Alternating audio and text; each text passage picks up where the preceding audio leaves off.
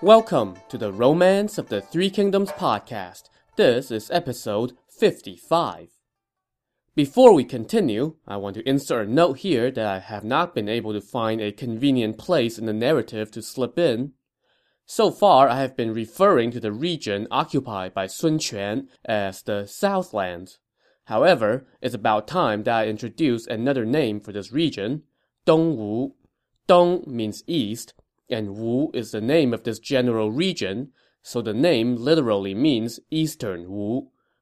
Going forward, you will hear me use both the Southlands and Dongwu. In some cases, they are used interchangeably, but you should know that the Southlands refers to the geographical region, while Dongwu refers to the political entity that occupies the region of the Southlands. It's kind of like the difference between the South and the Confederacy during the American Civil War. So just try to keep those two terms and that distinction in mind as we go forward. Alright, so last time, a few well-placed words from Zhuge Liang ticked off Zhou Yu something fierce and set him squarely against Cao Cao. So the next day, Zhou Yu went before Sun Quan, broke down all the reasons why Cao Cao's campaign was doomed, and asked Sun Quan to fight rather than surrender. Upon hearing Zhou Yu's words, Sun Quan sprang to his feet and declared, "That old traitor has long harbored thoughts of usurpation. The only people he feared were the Yuans, Lü Bu, Liu Biao, and me, and now all the others are dead. I swear I will not share this earth with that old scoundrel." He then said to Zhou Yu, "Your words match my thoughts exactly. Heaven must have sent you to me." "Your servant is willing to fight to the death for you, General," Zhou Yu told him, "but I just worry that you might still harbor hesitations." When he heard this, Sun Quan pulled out his sword and hacked off a corner of the desk in front of him. "If anyone dares to mention surrender again, let this be your fate," he declared. He then presented the sword to Zhou Yu, appointed him as the supreme field commander, with the veteran general Cheng Pu as the vice commander, and Lu Su, Zhou Yu's trusted friend and colleague, as the senior military advisor. Zhou Yu accepted the sword, turned to the gathered officials and officers, and said, "At his lordship's command, I am leading us to defeat Cao Cao. Tomorrow, everyone must gather at our headquarters on the riverbanks to receive their orders. Anyone who delays or interferes will be dealt with according to the laws of the 7 prohibitions and 54 capital offenses." So these 7 prohibitions are broad categories, such as slowing down the army, stealing from the army, lying to the army, and so forth. Each category contains a number of more specific offenses, totaling 54 in all, and each one of these is punishable by death. Just to give you an idea of what could cost you your head, here are a few sample offenses. Failing to advance when you hear the war drums, failing to retreat when you hear the gong, not keeping your weapons in good condition, eavesdropping on military secrets, taking advantage of civilians, complaining too much, and complaining about the commander, and, probably my favorite, looking dour. So turn that frown upside down if you want to keep your head. So anyway, after giving this order, Zhou Yu took his leave of Sun Quan, while all the other officials and officers left without saying a word. When he returned to his residence, Zhou Yu invited Zhuge Liang over and briefed him on the morning's events. "We have decided to fight, so now I am turning to you for your sage advice on how to defeat Cao Cao," Zhou Yu said. But Zhuge Liang was like, "Not so fast. General Sun still has his doubts, so we cannot settle on a plan just yet," he said. "What do you mean?" Zhou Yu asked. "He is afraid of Cao Cao's superior numbers. You should break down the enemy's numerical strength for him. That will erase his doubt. Then success will be guaranteed."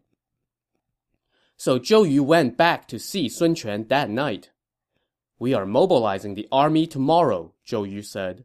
"Does your lordship still have any doubts?" "No." Well, none except that I worry Cao Cao has too many troops for us to overcome, Sun Quan replied. I have come specifically to set your mind at ease, Zhou Yu said with a smile. Your lordship is harboring doubts because Cao Cao's letter claimed that he has an army of 1,000,000, and you do not know whether it's actually true. But let's do the math.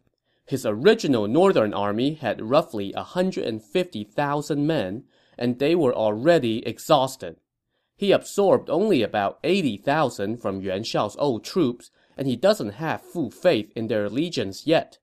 With such exhausted and untrustworthy soldiers, even though there are a lot of them, there is no need to worry.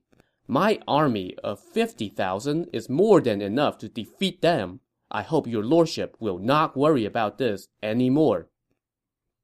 When he heard this, Sun Quan patted Zhou Yu on the back and said, Your words have erased my doubts. Zhang Zhao has greatly disappointed me with his lack of ideas. Only you and Lu Su are on the same page as me. You, Lu Su, and Cheng Pu may set off with your army right away. I will send backup and provisions to reinforce you.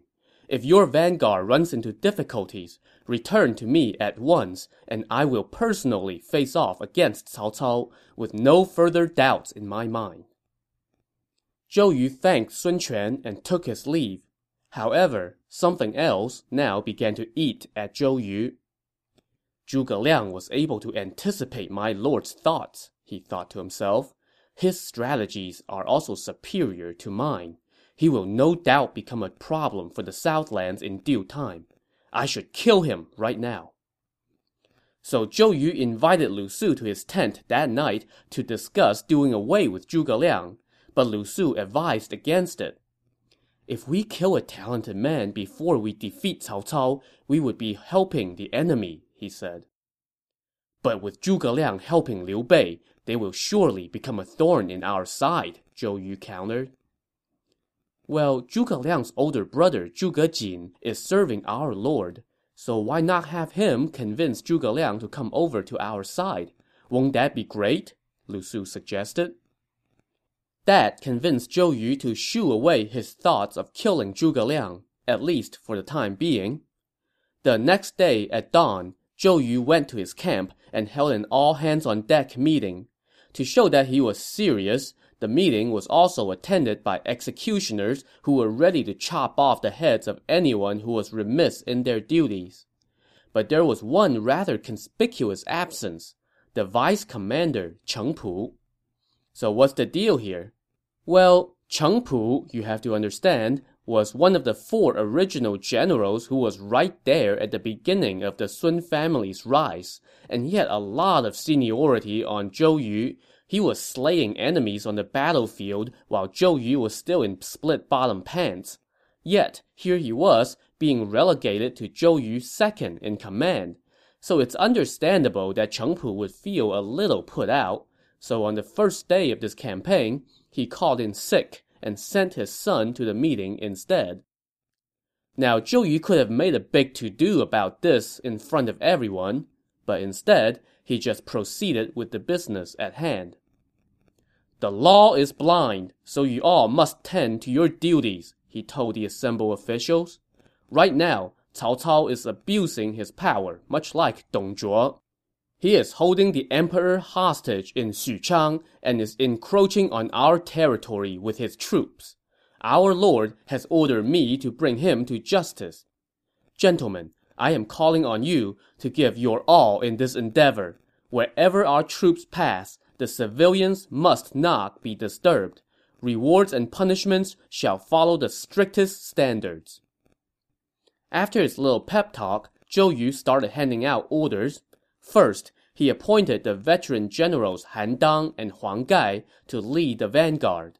They were to set out immediately with the warships under their command and head to the 3 rivers, which refers to the general area where the Han River meets the Yangtze River.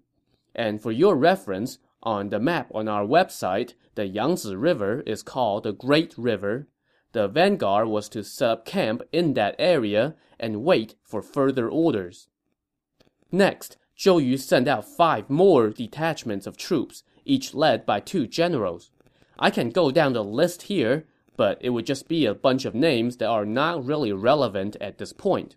Suffice it to say, though, Zhou Yu was very much looking the part of the supreme commander and showed everyone that he knew his stuff. Once he was done giving orders, everyone snapped to and prepared to set out.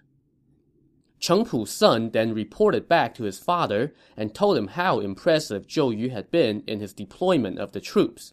Cheng Pu said with surprise, "I had always thought Zhou Yu was weak and not fit for command, but judging from his performance today, he is truly up to the task. How can I not respect him?" So Cheng Pu immediately went to camp to offer his apologies to Zhou Yu. For his part, Zhou Yu reacted magnanimously, so everything was hunky-dory at the top of Dongwu's chain of command. The next day, Zhou Yu invited Zhuge Jin over and said to him, "Your brother Zhuge Liang has the talent to assist a king. Why has he subjugated himself to the service of Liu Bei? Fortunately, he is in the Southlands right now. Might I trouble you to persuade him to leave Liu Bei and serve Dongwu instead? Our lord would gain a capable advisor, and you would be able to see your brother all the time. Would that not be wonderful?" Zhuge Jin agreed that this would indeed be wonderful, and he agreed to take on the errand. So he went to see Zhuge Liang at his guest house right away. Zhuge Liang welcomed in his elder brother and kneeled down before him with tears in his eyes to show Zhuge Jin how much he had been missed. After a little catching up, Zhuge Jin wept and said, "My brother, do you know the story of Bo Yi and Shu Qi?" Zhuge Liang, of course, knew the story, but I'm guessing a lot of you out there don't. Bo Yi and Shu Qi were a pair of brothers from the end of the Shang dynasty, so we're talking about 11th century BC. They were 2 of the princesses in a kingdom that was a vassal of the Shang. Bo Yi was the eldest son, while Shu Qi was the 3rd son. Chinese tradition typically dictated that the eldest son would inherit the throne, but in this case, their father went against tradition and named Shu Qi, the 3rd son, his successor. Now, if you've been paying attention at all so far in our narrative, you know that this kind of shenanigans usually spells trouble. I mean, Liu Bei even said a few episodes back that elevating the younger son over the elder son has been a recipe for chaos ever since antiquity. But this case from antiquity played out a little differently. Shu Qi, recognizing that his elevation to heir went against tradition, refused to accept the title and decided to leave the kingdom instead so as not to be a potential headache for his eldest brother, Bo Yi. Okay, so now I guess the title of heir has to go to Bo Yi, right? Wrong. Bo Yi, not wanting to go against his father's wishes, had also decided to leave the kingdom instead of making a bid for the throne. So Bo Yi and Shu Qi actually ended up leaving together. The title of heir went to another brother, while the 2 of them went to the kingdom of Zhou, where they planned to spend the rest of their days in peace. But alas, it was not to be. Sometime later, the king of Zhou decided to launch a campaign to topple the flailing house of the Shang dynasty, the house that had been calling the shots in China for centuries, but by now had turned corrupt and despotic. Despite the Shang's shortcomings, however, Bo Yi and Shu Qi still held a deep sense of loyalty toward the Shang. They had been good friends with the father of the king of Zhou, so they now went to see the king and tried to talk him out of starting this war. But the king's mind was made up. The war went on as planned, and the Zhou was successful in overthrowing the Shang and founding their own dynasty, one that would endure for some 800 years. While the Zhou was celebrating, Bo Yi and Shu Qi were mourning the demise of their former overlord. They were so broken up about it, in fact, that they swore to never eat any food produced by the Zhou. As you might imagine, that was proving to be a little difficult now that the Zhou ruled the land. Bo Yi and Shu Qi also did not help themselves when it came to picking their new home. They took up refuge in a barren mountain, and soon they were reduced to eating bark and weeds, and soon after that, they starved to death. So, to circle all the way back to before this anecdote started, why was Zhuge Jin referencing this story? Well, Bo Yi and Shu Qi are often praised for their fraternal bond with each other. So, you see where this is going? Zhuge Liang certainly did, and as soon as his brother asked him if he knew who these two guys were, he quickly replied, "They are worthy sages from antiquity." And they were together, even as they starved to death on the mountain, Zhuge Jin continued.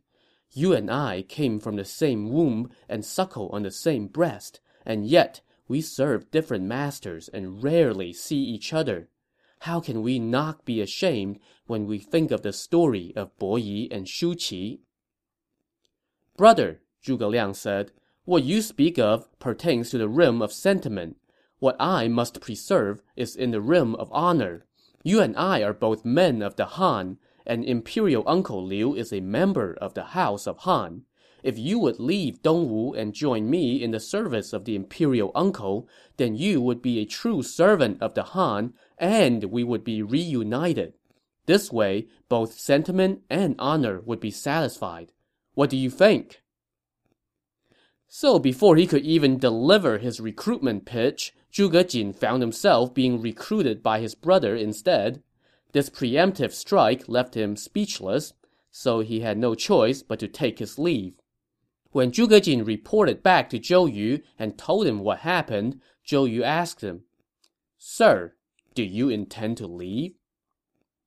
"I have received great kindness from General Sun, so how can I leave him?" Zhuge Jin answered. "Since you are loyal to our lord, there is no need to say more," Zhou Yu assured him. "I think I know how to make your brother give in." What Zhou Yu did not tell Zhuge Jin, however, was that by make your brother give in, what he actually meant was kill your brother. We'll get to that in a little bit, but first things first, Zhou Yu had an army to mobilize. The next day, with the troops ready to roll out, Zhou Yu went to take his leave of Sun Quan. "Go on ahead, and I will be right behind you with reinforcements," Sun Quan told him. So Zhou Yu, accompanied by his second-in-command Cheng Pu and his good friend Lu Su, set out with the army. He also invited Zhuge Liang to tag along, and Zhuge Liang said, "Sure, why not?" So they hopped on a ship and set sail for Xiakou. They dropped anchor about 20 miles away from the Three Rivers area, where the vanguard was stationed. Zhou Yu set up headquarters in the center of his fleet and ordered a ring of camps to be built along the shore around the western hills. As for Zhuge Liang, he made himself comfortable in a little boat. After taking care of his army's deployment, Zhou Yu invited Zhuge Liang to come talk business in the main tent. When Cao Cao went up against Yuan Shao, Zhou Yu said, he was a numerical disadvantage, and yet managed to triumph. This was because Cao Cao first cut off Yuan Shao's provisions. Right now, Cao Cao commands an army of 830,000, while we only have about 60,000 men. So how can we take him on? We must first cut off his provisions. Only then can we hope to defeat him. My scouts have reported that Cao Cao's provisions are stored at Iron Pile Mountain. Sir, you have lived on the Han River and are familiar with the terrain. Might I trouble you to lead your generals Guan Yu, Zhang Fei, and Zhao Yun to go to Iron Pile Mountain tonight to cut off Cao Cao's provisions? I will also send 1,000 men to help you. This would benefit both of our masters. I hope you will not refuse. So let's see here. Yesterday, you sent my brother to try to talk me into joining your side, and he failed. And today, you're asking me to go to a place called Iron Pile Mountain to cut off the supplies of an enemy who is well known for doing exactly that to his foes.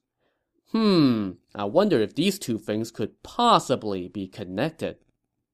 Zhuge Liang, of course, was well aware of what Zhou Yu was up to, but he was not about to decline just because this was a trap.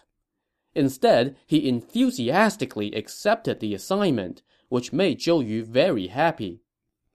After Zhuge Liang left, Lu Su asked Zhou Yu what he meant by sending Zhuge Liang on this seemingly suicidal mission.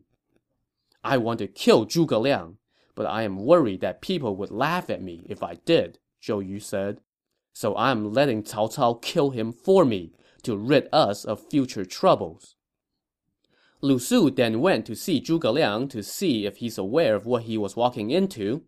When he found him, he saw that Zhuge Liang showed no sign of concern and was busy getting his troops ready for the mission. Now, Lu Su was a kind-hearted man. In fact, he was renowned for his kindness and humanity. He could not bear to see Zhuge Liang walk into a trap, so he tried to drop him a hint by striking up a conversation.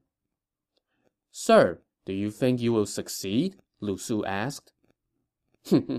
"I have mastered the finer points of every form of warfare, be it naval, foot, horse, or chariot," Zhuge Liang said with a laugh. "So why would I worry about my chances?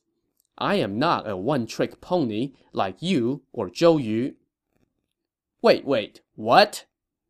"Why do you say that we are one-trick ponies?" Lu Su asked, a little annoyed at this uncalled-for slight.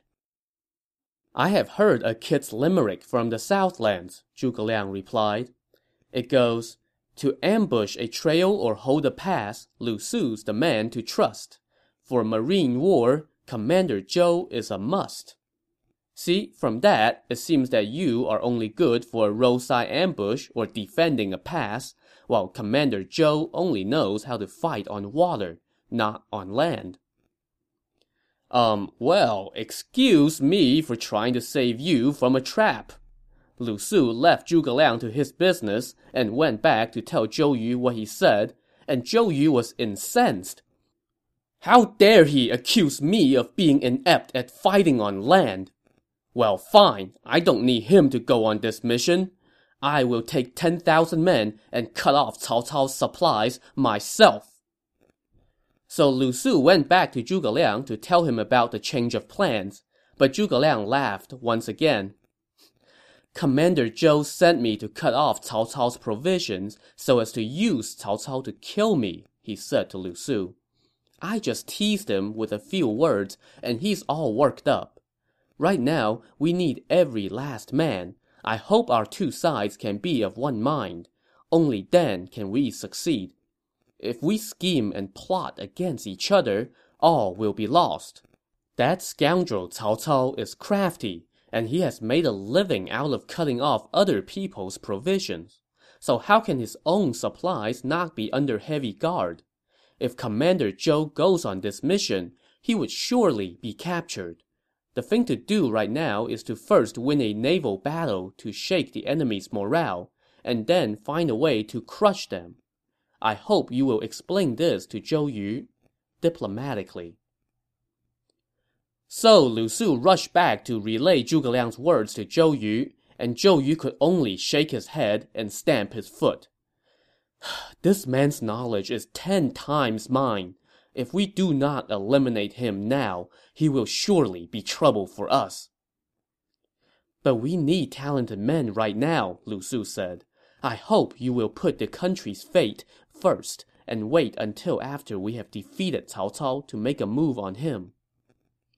Lu Su's words swayed Zhou Yu, and he dropped his murderous impulse, for now. But as we will soon see, he kind of has trouble keeping that impulse in check for very long. So let's leave Zhou Yu to throw darts at a picture of Zhuge Liang and go check on the other side of this anti-Cao Cao coalition. At this moment, Liu Bei had garrisoned his troops at the key strategic point of Xiakou, while his nephew Liu Qi was holding down Jiangxia, another key location. One day, Liu Bei saw in the distance countless banners and flags and row upon row of spears on the southern shore of the river. He figured that this must be the Dongwu troops, so he moved his own troops at Jiangxia across the Yangzi River and east to a key point called Fankou. Liu Bei then gathered his staff to discuss their next move. "We have not heard from Zhuge Liang since he left to go to Dongwu," Liu Bei said. I wonder how his mission is going. Who can go find out? One of his advisors, Mi Zhu, volunteered, and Liu Bei told him to bring a bunch of presents, including wine and goats, and go to the camp of the Dongwu forces. Officially, he was going there to treat their allies to a feast as a token of friendship.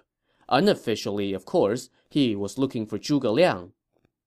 So Mi Zhu hopped on a small boat and sailed downriver, arriving at Zhou Yu's headquarters. After pleasantries were exchanged, Zhou Yu held a banquet to welcome his visitor. During the banquet, Mi Zhu asked, "Zhuge Liang has been with you for a long time. I would like for him to accompany me back." "But he is helping me plan how to defeat Cao Cao. I cannot afford to let him leave," Zhou Yu replied. "Moreover, I would like to meet with Lord Liu and discuss our plans with him. But alas, as commander of the troops, I cannot leave my post even for a short time. I would be most gratified if he would agree to come here and visit us." Mi Zhu said, "Okay, I'll tell him that," and then he took his leave. Once he was gone, Lu Su asked Zhou Yu what he was up to. "Liu Bei is a hero of the land. We cannot allow him to live," Zhou Yu told him. "I want to use this opportunity to lure him here and kill him, so that we will be rid of this future concern." So see, it did not take very long for Zhou Yu's murderous impulses to flare back up again. "You don't want me to kill Zhuge Liang, eh? Fine, I will just kill his master." Lu Su, who was trying his best to preserve the coalition, thought this was a terrible idea, and he tried time and again to talk Zhou Yu out of it. But Zhou Yu's mind was made up. He sent out secret orders that if Liu Bei did show up, he would be greeted with an ambush of 50 armed soldiers in hiding. When Zhou Yu invariably threw a banquet to welcome Liu Bei, he would find the right moment to throw his cup to the ground, and the armed men would storm out, bum-rush Liu Bei, and cut him to smithereens. Problem solved. Now, back to Liu Bei. When Mi Zhu relayed Zhou Yu's invitation, he immediately ordered his men to prepare a fast boat so he could go to Zhou Yu's camp. But his brothers advised caution. "Zhou Yu is a crafty one," Guan Yu said. "Besides, we have not received any word from Zhuge Liang. This might be a trap. You should not go so lightly." "But I am allying with Dongwu to defeat Cao Cao," Liu Bei said. "Zhou Yu wants to meet me. Refusal is not the act of an ally. Mutual suspicions would derail our enterprise." "If you insist on going, I am willing to accompany you," Guan Yu said. At that, Zhang Fei also wanted to go, but Liu Bei told him and Zhao Yun to stay and defend their camp. Liu Bei and Guan Yu then took an entourage of about 20 people and headed toward Zhou Yu's camp on a small boat. So, how will Zhou Yu's little ambush play out? And how will it affect the coalition if half of the coalition is, dead at the hand of the other half? Find out next time on the Romance of the Three Kingdoms podcast. Thanks for listening.